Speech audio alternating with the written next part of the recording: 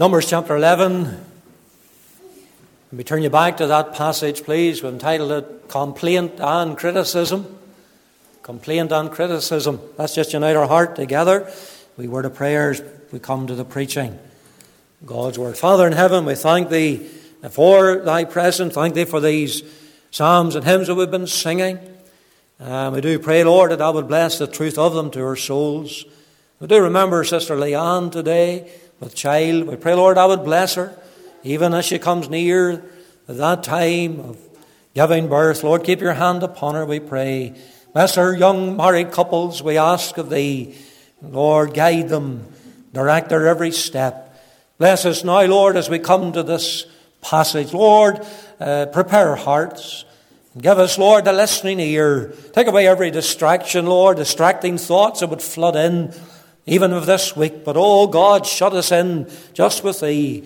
And I pray to that end, Thou would fill us with Thy Spirit, that we might preach as thus. And thus saith the Lord, we ask in Jesus' name. Amen. There were the lingerers, and then there were those who fell a-lusting. What they had in common, of course, as we noticed last time around, was that they had the complaining spirit in the camp of Israel. And if we learnt one thing at least, when we considered these, it was no doubt that complaining is infectious and it spreads out to others.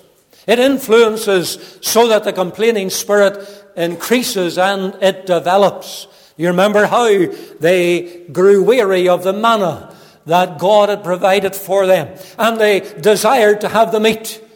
And that defective memory was also that which added to their problem. You see, they only remembered the onions and the garlic and the fish of Egypt, but they didn't seem to remember the hardship. Didn't seem to remember the hard taskmasters that they had to labour under and the slavery that God had delivered them out of. And God was displeased with their attitude. And God heard it all.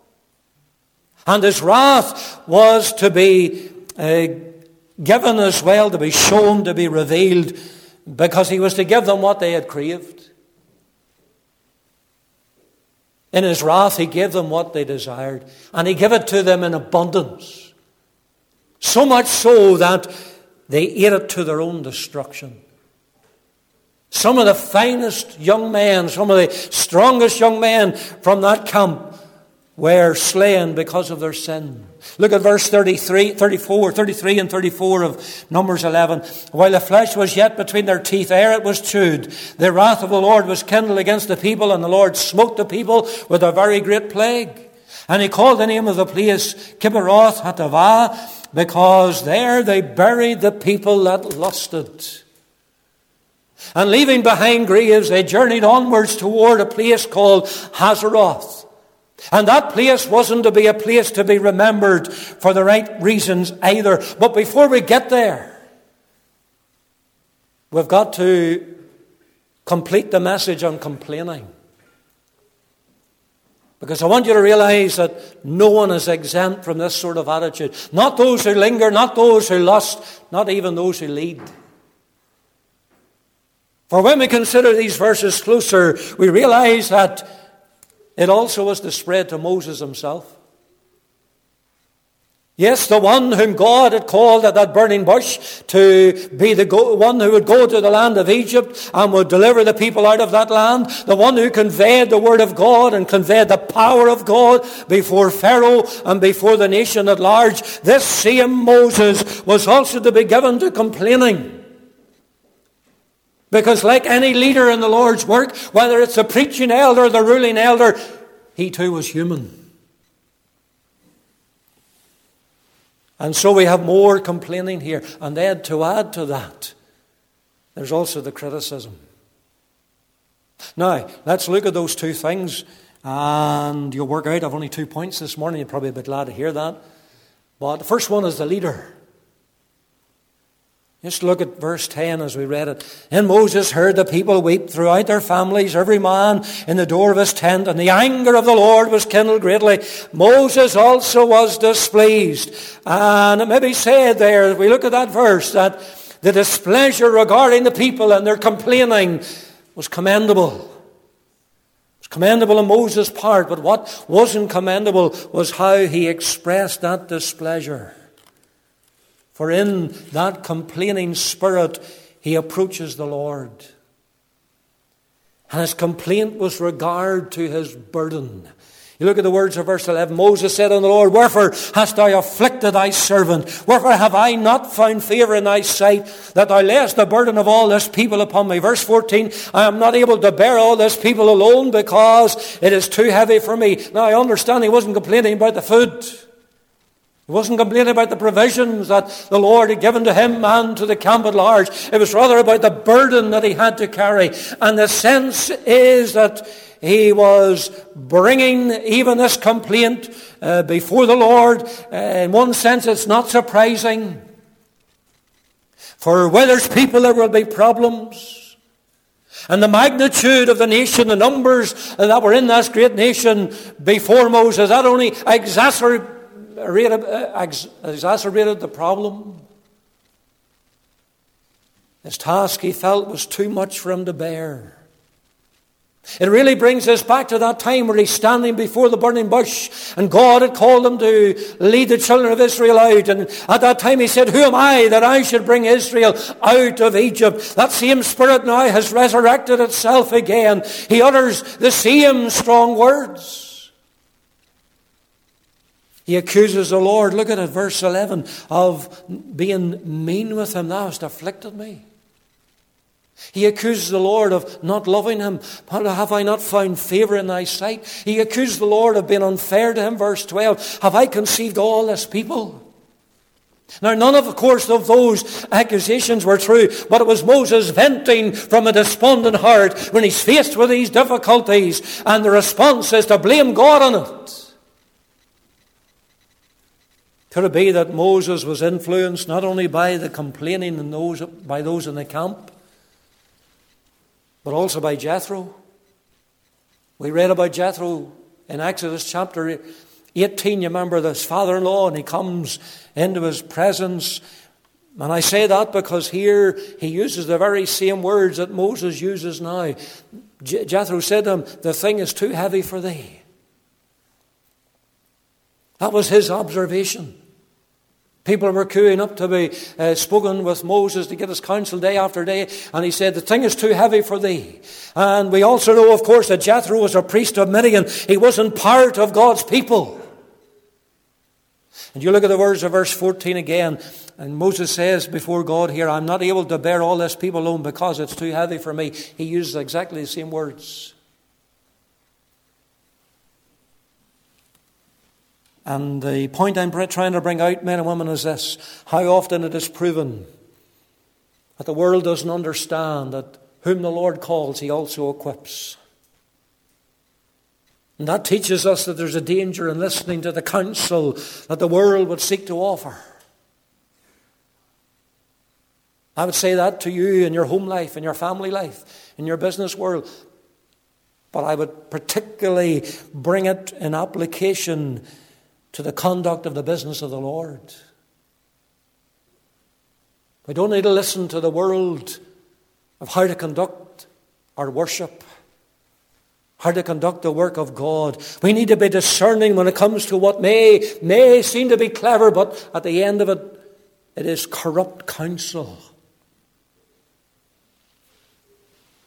And God heard what Moses had complained about. From wherever he was influenced by it, whether the camp at large, whether Jethro.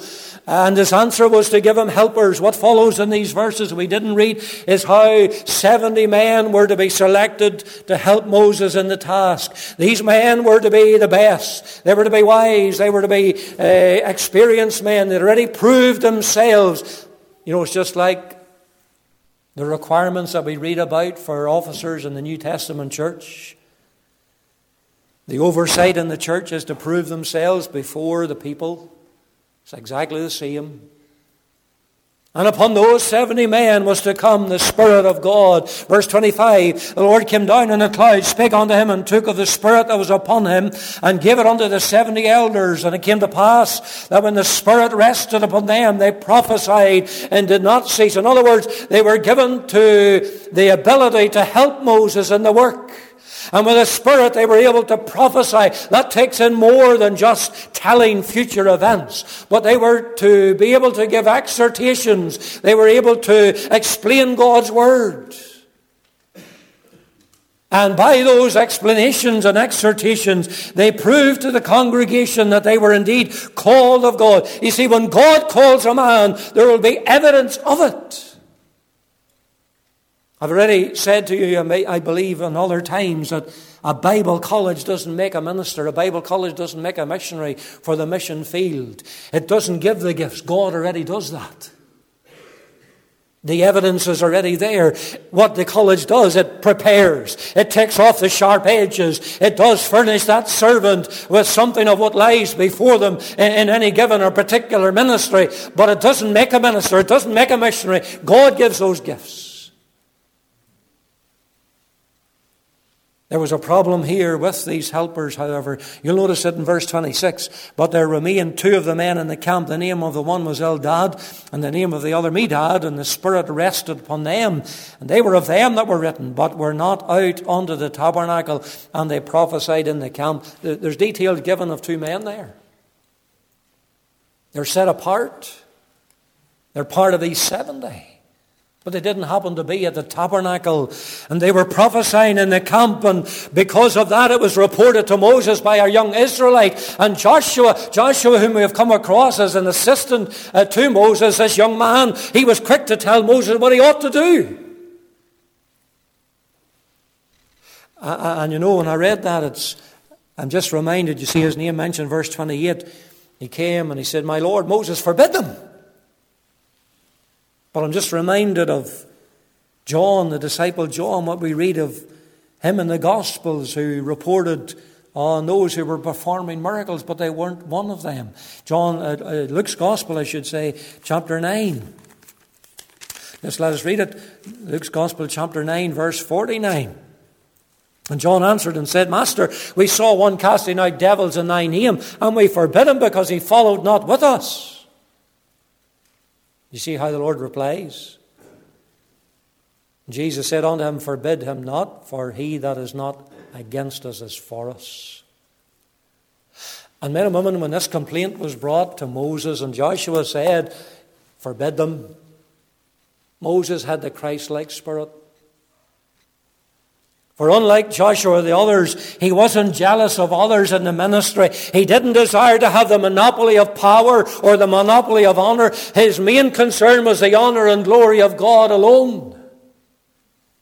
And Moses rejoiced that others were speaking forth the praises of the Lord. And you know, let me say this, that's hard to replicate.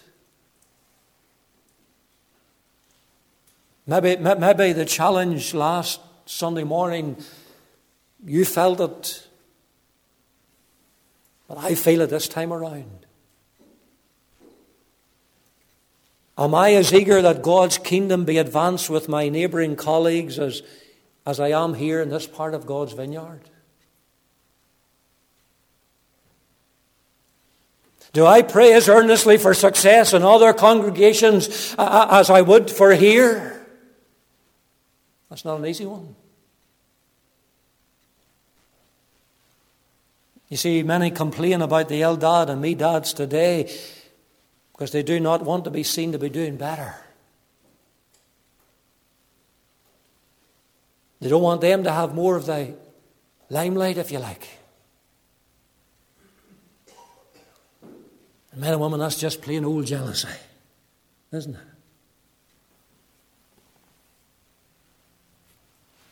May God keep us from that.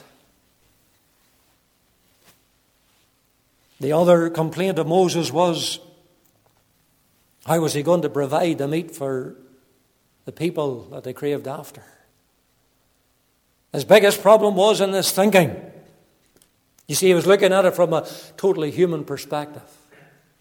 Look at the verse 21. Moses said, "The people among whom I am are 600,000 footmen, and thou hast said, I will give them flesh that they may eat a whole month. Shall the flocks and the herds be slain for them to suffice them? Or shall all the fish of the sea be gathered together for them to suffice them?"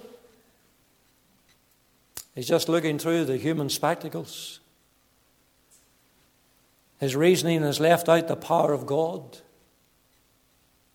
Like the disciples.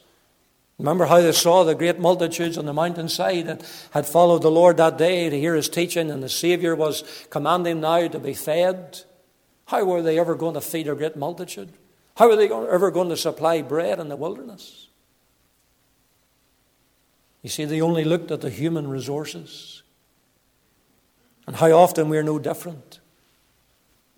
And it shows us the smallness of our faith. It dishonors our God. It limits God to our circumstances. And you will note that in all that Moses said, his memory was also deficient, as we saw with the Israelites in remembering only some things of Egypt. If Moses had remembered how God had supplied the water from the rock, of how God had provided the manna, of how God had divided the Red Sea, and turned the bitter waters into sweet at Marah, then he would never have brought those words. He would never have complained to the Lord in this sense.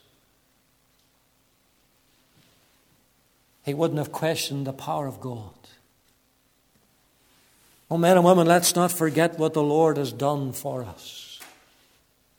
And how He has delivered you and I many times over. Let's not limit Him then for the difficulties or the needs that may be before us at this given time. Moses had to be challenged. Verse 23, and the Lord said unto Moses, is the Lord's hand waxed short?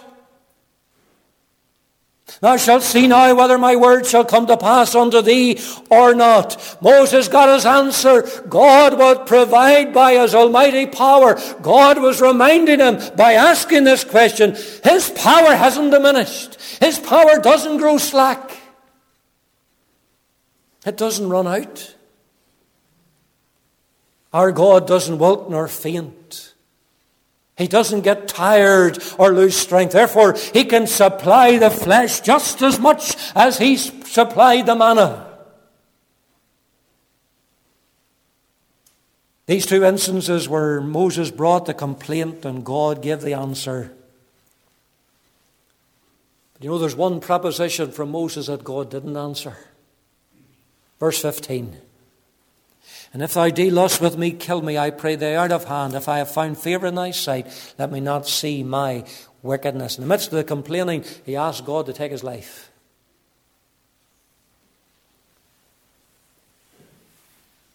Moses wanted to quit. Men and women, can we just say this? You get into the company of complainers and you will find that oftentimes those same people are just quitters. Moses, as it were, hands in his resignation here. He's had enough. But it's always wrong to have that spirit, to hand in the resignation if you like to. Wave the white flag of surrender when God has not terminated our assignment. Men like Elijah, men like Jonah were also as discouraged that they wanted God to take them home. And notice that while God answered the other parts of what Moses said, He didn't answer this one. He didn't answer this request. And how glad that we should be that God doesn't always answer our petitions. We read in Luke chapter 5 and the words of verse 8. And Simon Peter saw it, that is, when he saw the nets broken. The net broken, actually. The Lord commanded him to cast out the nets onto the other side. And Simon remonstrated with the Lord. He said, Master, we have toiled all night. We have taken nothing. Nevertheless, at thy word, verse 5, I will let down the net. And of course, when that happened, the nets were bursting. And when Simon Peter saw it, he fell down at Jesus' knees. He said, Depart from me, for I'm a sinful man, O God, O Lord. It's a good job the Lord didn't answer that prayer. The Lord didn't depart from Simon. There's many a time we feel, there's many a time even we limit the power of God, as Simon Peter did here in the very boat, but He doesn't leave us. And God's refusal to answer some of our prayers and some of our requests results in the greatest blessings, you know. What a tragedy it would have been if this request of Moses had been answered.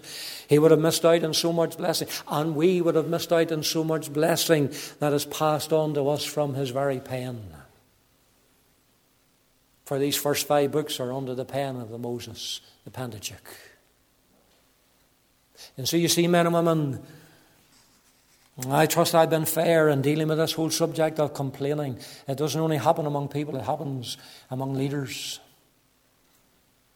It's something that the minister has to guard against, and those in the oversight as well.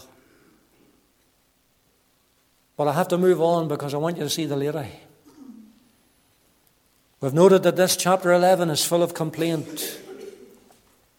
The next chapter is full of criticism. The trouble that Moses faced wasn't over once they moved on to Hazeroth. In fact, the criticism that he now faced was worse. Why do I say that? Because it comes from within his family now. Bad enough when it's from the camp. Now it comes from his sister and from his brother. And while these 2 names are mentioned in the words of verse 1, I believe we can say with great authority that Miriam, the lady, was the ringleader. I'll show you that. Verse 1, and Miriam, she's mentioned first in the order. Miriam and Aaron. In verse 1, the word spake is in the feminine, not masculine. She's one who's to be punished most of all as a result of this criticism. Aaron by nature was one who was easily led. We've seen that in the past as well. While Miriam took great delight in leading the women at song at the Red Sea. So there are 4 or 5 reasons why the blame is firmly pointed at her. What was the nature of the criticism? It really boils down to 2 things. The woman he married, the ministry he had. Verse 1, Miriam and Aaron spake against Moses because of the Ethiopian woman whom he had married, for he had married an Ethiopian woman. Now there's a division of opinion here. A division of opinion in identifying who this woman is, because the name's not given. Either it means that Zipporah, that's the wife we have come across before in previous chapters in Exodus. The wife that we have come across had now died. Moses had lived long enough for that to be the case, so that's one plausible reason. The other reason is to be taken that this is another wife that he married a second time. It's possible, but it's probably not the answer. And the other option to this woman's identity is that they are the one and the same woman. This is really Zipporah that we're looking at.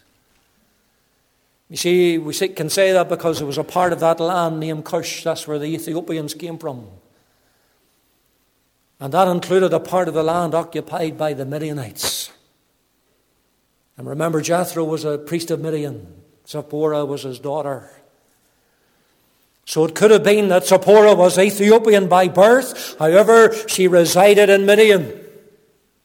It may also be a derogatory term used by Miriam to criticize Zipporah because of her colour. But whatever the identity of this lady, the problem was that Miriam didn't like the look of her appearance. But as we shall see, that wasn't the real issue. It was just a cover-up to what may have been a jealous spirit. Now remember from where we've come from. Remember, for a long time the wife of Moses wasn't with him. She stayed back as he went to deliver the nation out of Egypt. So she wasn't there. And that being so, Miriam would have enjoyed a position. She would have enjoyed the position of being a leading lady. She after all, was a sister to the leader. But now, because mention is made of the wife of Moses, Moses' wife is back with him again. And that means by virtue of her marriage union to God's man, Miriam's position is less so. Now Miriam has to play the second fiddle. So the real problem wasn't about her colour or where she came from. It was about the position in the camp, or maybe now the position that she hadn't got. The second part of her criticism was to do with his ministry. Look at verse 2. They said, hath the Lord indeed spoken only by Moses? Hath he not spoken also by us? Here's the real problem now. As I say, I think verse 1 is just a facade. It's just a cover-up. Here's the real problem. It's unmasked. There's no disguise here. They didn't like the fact that the wife of Moses had a higher position, but also they didn't like the fact that their brother had that highest position. Did the Lord not speak through them as well? And they wanted to be on an equal footing with him. And don't forget that we just considered in the previous chapter that God gave him 70 helpers. And Miriam or Aaron are not mentioned among them. And so we come to the nub of this lady's problem. When we see that they weren't numbered amongst those 70 who were elevated, who had the Spirit of God come upon them for the task. And what happens is the hackles are raised up, and so they start to find fault, and they start to criticize those who are in position. As I say, not only the wife of Moses, whoever she was at this time, but Moses himself. Miriam has an envious spirit about her, and Aaron joins in her to support. You know, men and women, there's nothing new under the sun. We've touched on what some might call racism. That's one of the buzzwords that are going about today. You scarcely can describe someone as a black person and not be accused of being a racist. I don't mind people calling me a white person because that's what I am. And a black person is a black person because that's what they are. In fact, we were discussing it yesterday. They happened to come in yesterday into the Let the Bible shop, a black doll. You ever see a black doll? And then they went on in the discussion to describe, you remember the jam and the gollywogs on it? Oh, you'd be racist if you come out with that today.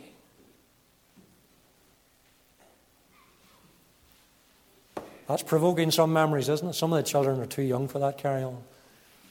You never saw that jam, but the older ones would know what I'm talking about. They had to remove even that symbol or that emblem for that company on that jam because it is deemed as racism. Men and women's load of nonsense. I don't want to offend anyone. I'm not offended, as I say, when people call me by the appearance that I have. Just remember this, that we're all made in God's image. Remember that. Remember what Paul said. You see, this is the problem with the world. They've got away from the Scriptures. They don't know the Word of God. And so they come out with these ridiculous things. But you come to the Scriptures, Acts chapter 17. You remember Paul's in Athens and he's speaking before an ungodly crowd. And he says to them in verse 26, he's talking about God, the God who made them. God who giveth to all life and breath and all things. And he goes on, he says, and hath made of one blood all nations of men for to dwell on all the face of the earth, and hath determined the times before appointed and the bounds of their habitation. We're all made of one blood. Our skin colour might be different, but we can't change our skin colour. But we're all made of one blood. And that's why I can meet with believers in Kenya or Uganda, wherever, Nepal, or wherever. They have different colours of skin, but we have the common love for our Saviour, our Redeemer. And if Miriam had a problem with the appearance of the wife of Moses, then her colour was to be changed before the chapter ends. Because you look at the words of verse 10 that we read. And the cloud departed from off the tabernacle, and behold, Miriam became leprous, white as snow. The worst kind of leprosy.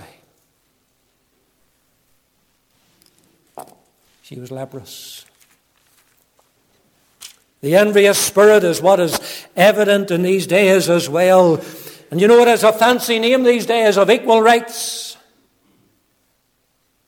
It's under the guise of equal rights, correcting so-called wrongs. It's nothing more than trying to gain prestige and position, and oftentimes it's not even merited. We talk about square blocks being put into round holes. That's where equal rights takes you. Ladies, you used to get your car insurance cheaper than the men. not anymore because of equal rights.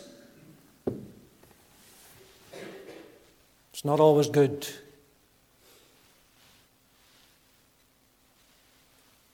And you know where it is wrong mostly? The danger is in church circles, where women usurp the position of the elder by seeking to be their equal. And to bring the message. And we have women in pulpits today in our land. We have women in the eldership in our land and churches today.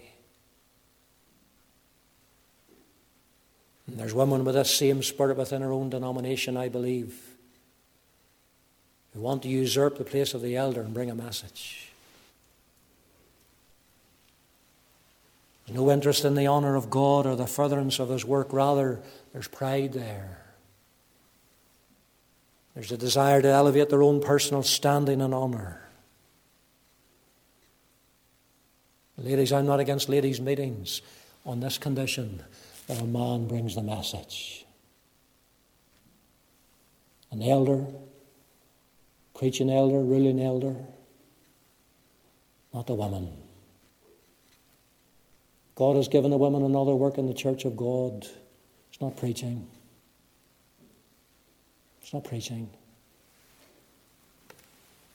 Let me just put over it what we read at the end of verse 2. It says this, and the Lord heard it. The Lord heard it. You see the best manner to deal with such criticism? Verse 3. Now the man Moses was very meek above all the men which were upon the face of the earth.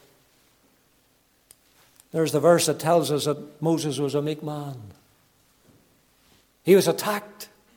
His wife was attacked indirectly, but instead of lashing back, he said nothing. He simply remained silent when he was accused. Now, he wasn't always silent. When God was attacked, he spoke up. When the people did wrong in the nation, he interceded for them. But when he was attacked, he kept quiet.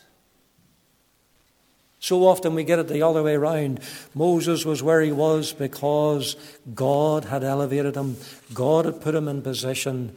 It does but expose the character of Miriam and Aaron. They should never have raised their voices against him. They weren't interested in his marriage. They weren't interested in his meekness. They only sought position for themselves. And Moses didn't need to speak up. Why? Because God was doing that. And his response to all of this is decisive. Verse 4. The Lord spake suddenly unto Moses, unto Aaron and Miriam, come out ye three unto the tabernacle of the congregation. And they three came out.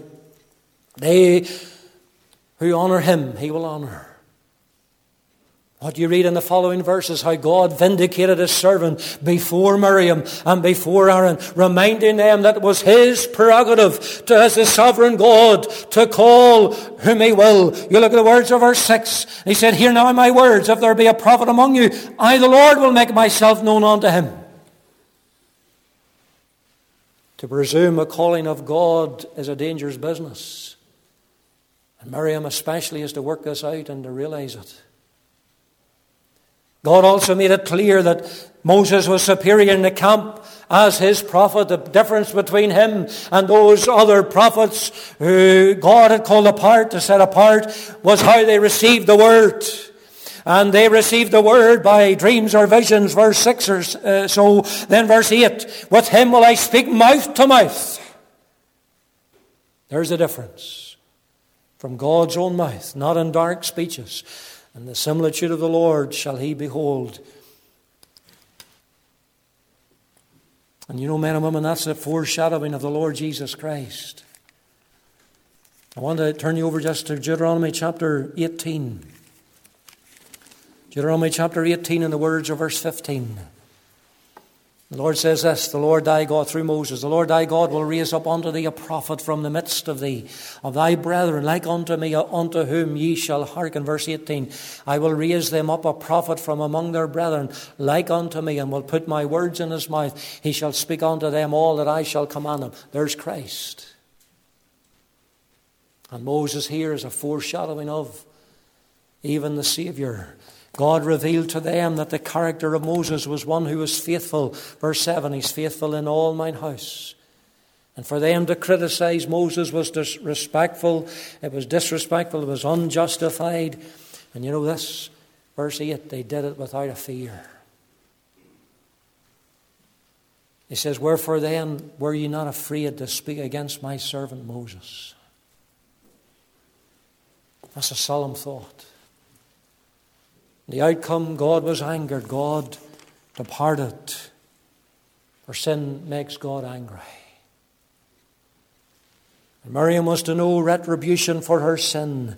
Her leprosy was the worst kind. As I've said, it was white as snow.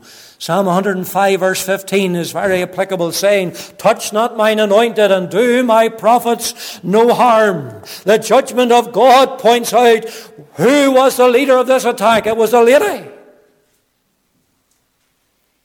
But the one who desired honor for herself ended up with shame. She ended up being humiliated by the judgment as she had to be shut out of the camp for 7 days. And the camp couldn't go on. It was delayed until she was delivered from that 7-day recovery. The character of Moses shines through. He seeks God on her behalf that she might be healed. It's the very one that criticized him. That's not the easiest thing to do, men, women. To pray for those who criticize you. But you know there's a blessing in it. Think of Job. Job 42 verse 10. I'm nearly finished. I want you to see it. He says, and the Lord turned the captivity of Job when he prayed for his friends. Also the Lord gave Job twice as much as he had before. Those who were criticizing Job, taking their turns. Job prayed for them. God answered prayer. But I want to close with this thought. That is, Miriam was healed. But I want to close with Deuteronomy chapter 24. What's this? It's this, men and women. God didn't want Israel to forget this incident. Deuteronomy 24 verse 9 says this. Again, Moses is bringing the recollection of all that the Lord had done for them. Remember what the Lord thy God did unto Miriam by the way, after that ye were come forth out of Egypt. There's many a thing that they had to remember. But here the Holy Ghost puts in this. Israel, you remember Miriam. You remember what happened to Miriam by the way. Why do you think that God wanted Israel to remember this incident? They had to remember the danger of pride and envy. They had to remember the danger of ignoring divine callings or presuming a position of God that God never intended for you. Remember that, Israel. Remember the danger of being interested more in earthly rank than in personal holiness. Remember what happened to Miriam by the way. May the Lord help us to remember and to honor Him. That is, to honor God in all that we do and all that we say. May the Lord bless His word to our heart this morning for His own name's sake. Amen. 349. Just change our position at the close of the service here. I lay my sins on Jesus, the spotless Lamb of God. He bears them all and frees us from the accursed load. Page 318, you'll find it. That's number 349. We'll sing the first two verses. We'll have a short benediction. Those that are not remaining for the Lord's table, can you please make your way out during the singing of verse 3?